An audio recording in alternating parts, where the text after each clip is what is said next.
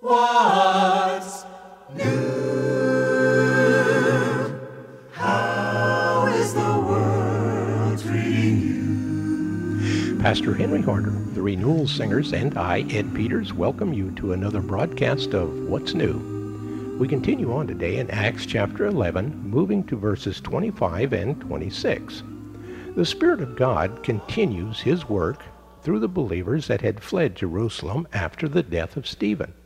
Luke tells us that the gospel had spread as far as Phoenicia, Cyprus, and Antioch.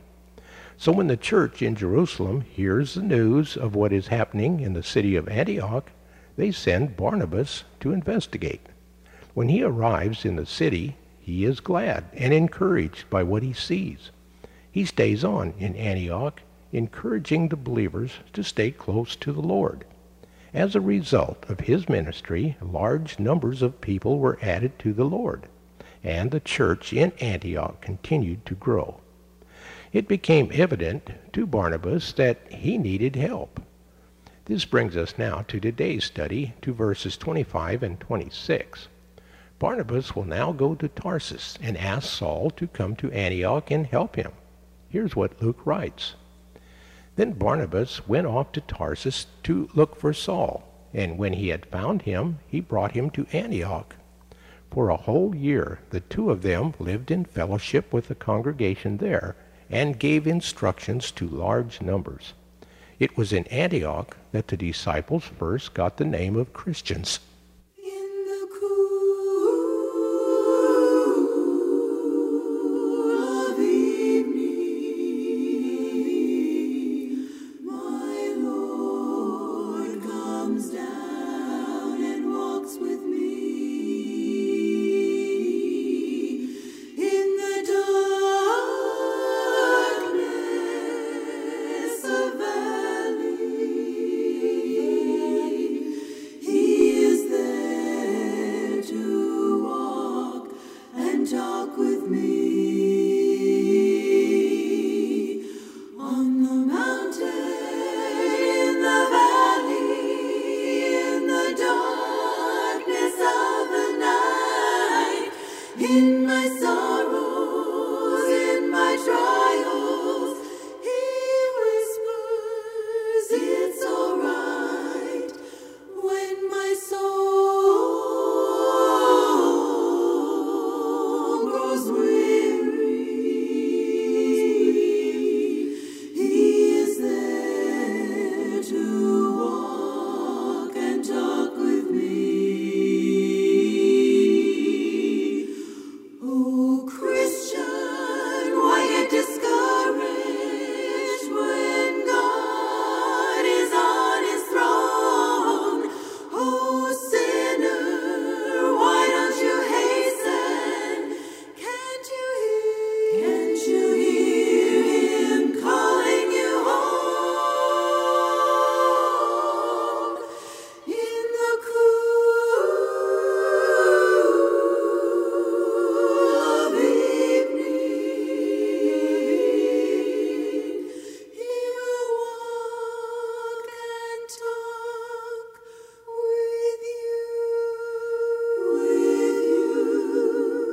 He will walk and talk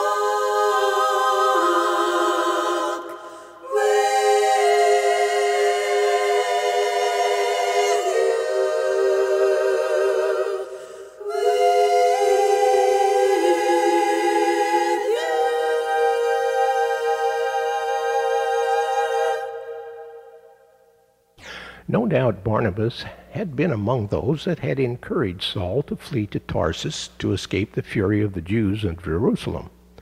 Barnabas had been the first to embrace Saul when he arrived in Jerusalem back in chapter 9, and had encouraged his acceptance by the brothers. In the early period of Saul's ministry, it seemed that Barnabas alone discerned in Saul the greatness of this man. So, now that he needed help in Antioch, he goes to Tarsus and persuades Saul to join him. This proved to be a wise choice. The two of them worked together in Antioch and achieved great things through the power of God's Spirit, which will be remembered as long as this world lasts. Now here to bring us today's study is Pastor Henry Harder. We Gentiles owe a great deal to the Christian Jews of the first century who took the risk of bringing the gospel of Jesus Christ to us. Jesus had told them to witness to the ends of the earth. At the risk of their lives, they did. The first big step was for the Christian Jews, originally from Cyprus and Cyrene, but more recently from Jerusalem, to make their way to the third largest city in the Roman world, Antioch. They told the good news that sins could be forgiven and that immortality was a fact for all who believed in Jesus. Their message was simple and to the point. Evidently, people of that city were ready to receive the truth. Luke writes that a great number believed and turned to the Lord. Barnabas from the church at Jerusalem came to check it out. That was a 300-mile one-way trip for him, no small feat in those days. While he was there, the community of Christians continued to grow. It was getting too big for him to handle. Naturally, he needed help. Who should he call?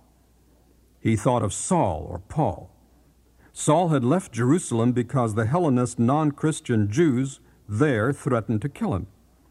He had gone to his home in Tarsus in the province of Cilicia on the mainland, just north of the island of Cyprus. It may have been as long as 9 years since Paul had left Jerusalem.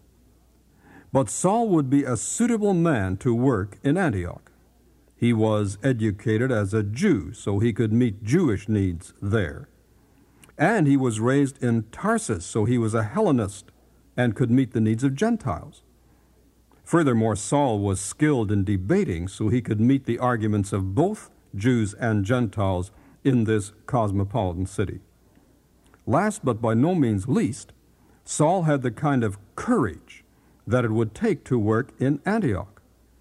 No doubt Barnabas was aware what Saul had been doing during those years.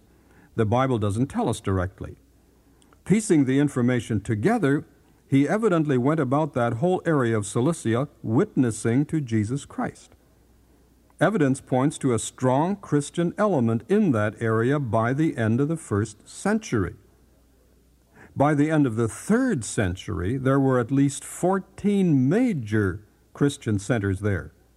Paul had not been idle. Evidently, much of his sufferings and beatings happened during those years. So Barnabas decided to travel to Tarsus to find Saul. He had no idea where he was exactly. In all likelihood, Saul had been disinherited and was no longer residing in his ancestral home. When Saul wrote later that he suffered the loss of all things for the sake of Christ, he may have referred to the fact that he was disinherited by his family. So Barnabas didn't know exactly where to find Saul. The Jerusalem church knew that he had been preaching, but they didn't know much more. Evidently, he preached in the Cilician synagogues, since the 5 lashes he got were during this time and were given by authorities of the synagogue. So Barnabas decided to make his way to Tarsus to find Saul. He could travel either by boat or by land. Tarsus lay northwest of Antioch, across the water above Cyprus. By land, Barnabas would have traveled north and then west, about 100 miles. Nothing is said about the trip. He found Saul and brought him to Antioch. And for a whole year, Barnabas and Saul met with the church and taught great numbers of people. No doubt there were Jewish converts who needed to be taught. No doubt there were Gentile God-fearers who needed instruction. But most of all, those who needed to be taught were the pagans, the barbarians. These were plentiful in this city where Mediterranean civilization met the Syrian desert. These converts from paganism needed help to understand what it meant to be in Christ. They needed to understand what Christian conduct meant. They needed to know the obligations of being disciples of Christ. The Christian community was by this time large, and Barnabas and Saul had their work cut out for them. It is at this point that Luke writes that the disciples were first called Christians in Antioch. We are not told why. Perhaps it was nothing more than identity, since they were a significant group by this time in Antioch. Or perhaps it was a term of derision and ridicule. Antiochians were famous for nicknames. They called Emperor Julian the Goat, for example. So here was a nickname for the believers in Christ, Christians. The I-A-N after Christ, to form the word Christian, means belonging to the party of. Like those who belonged to the dynasty of Herod were called Herodians. Who gave the Christians that name? Not Jews. They wouldn't have identified Jesus as Christ, which means Messiah, nor did believers call themselves that. They called themselves simply disciples, believers, or saints, or brothers, or people of the way. I can imagine one of the Christians under one of those many colonnades in Antioch talking about Christ, and a group of people gather and dispute with him. Some pagans come by and ask, "What's going on there?" Another pagan explains, "Oh, those people always talk about Christ. They belong to Christ's party. They are Christians." Could be. One final comment about that name Christian. While it became a name of respect, honor, and admiration, it came also with problems for these early Christians. That name helped to develop for this new group a self-consciousness that they were a distinct group from Judaism. The problem was that Rome began to recognize the church as a distinct religious group and not a sect of Judaism. So it lost its legal status and its protection from Rome. The church, however, continued to grow, and Christians were being taught by Saul and Barnabas. It became a strong church, and it was from this point, from Antioch, that Saul's missionary activities that would take him all the way to Rome were soon to be launched. God was reaching Jews and Gentiles with the good news of Jesus Christ.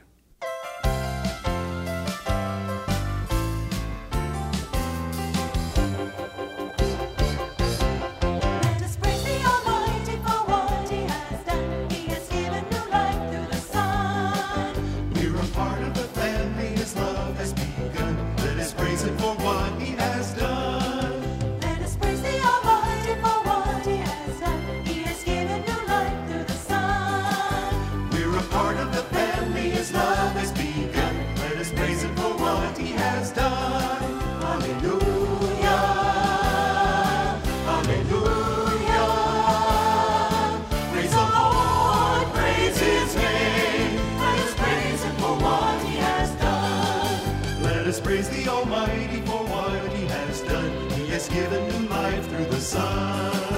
He's uniting His family, making us one. Let us praise Him for what He has done. Let us praise the Almighty for what He has done. He has given new life through the Son.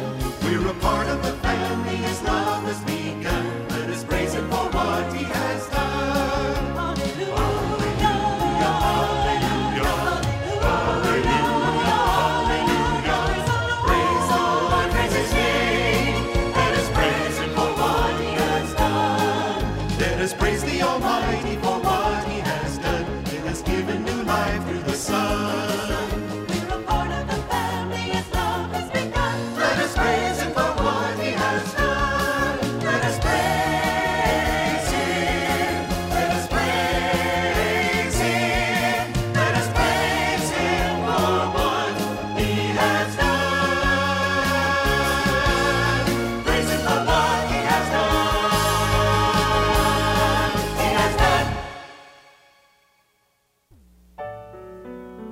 What's New is a radio production of Creative Encounters. Our mailing address is Post Office Box 848, Shafter, California, 93263, USA.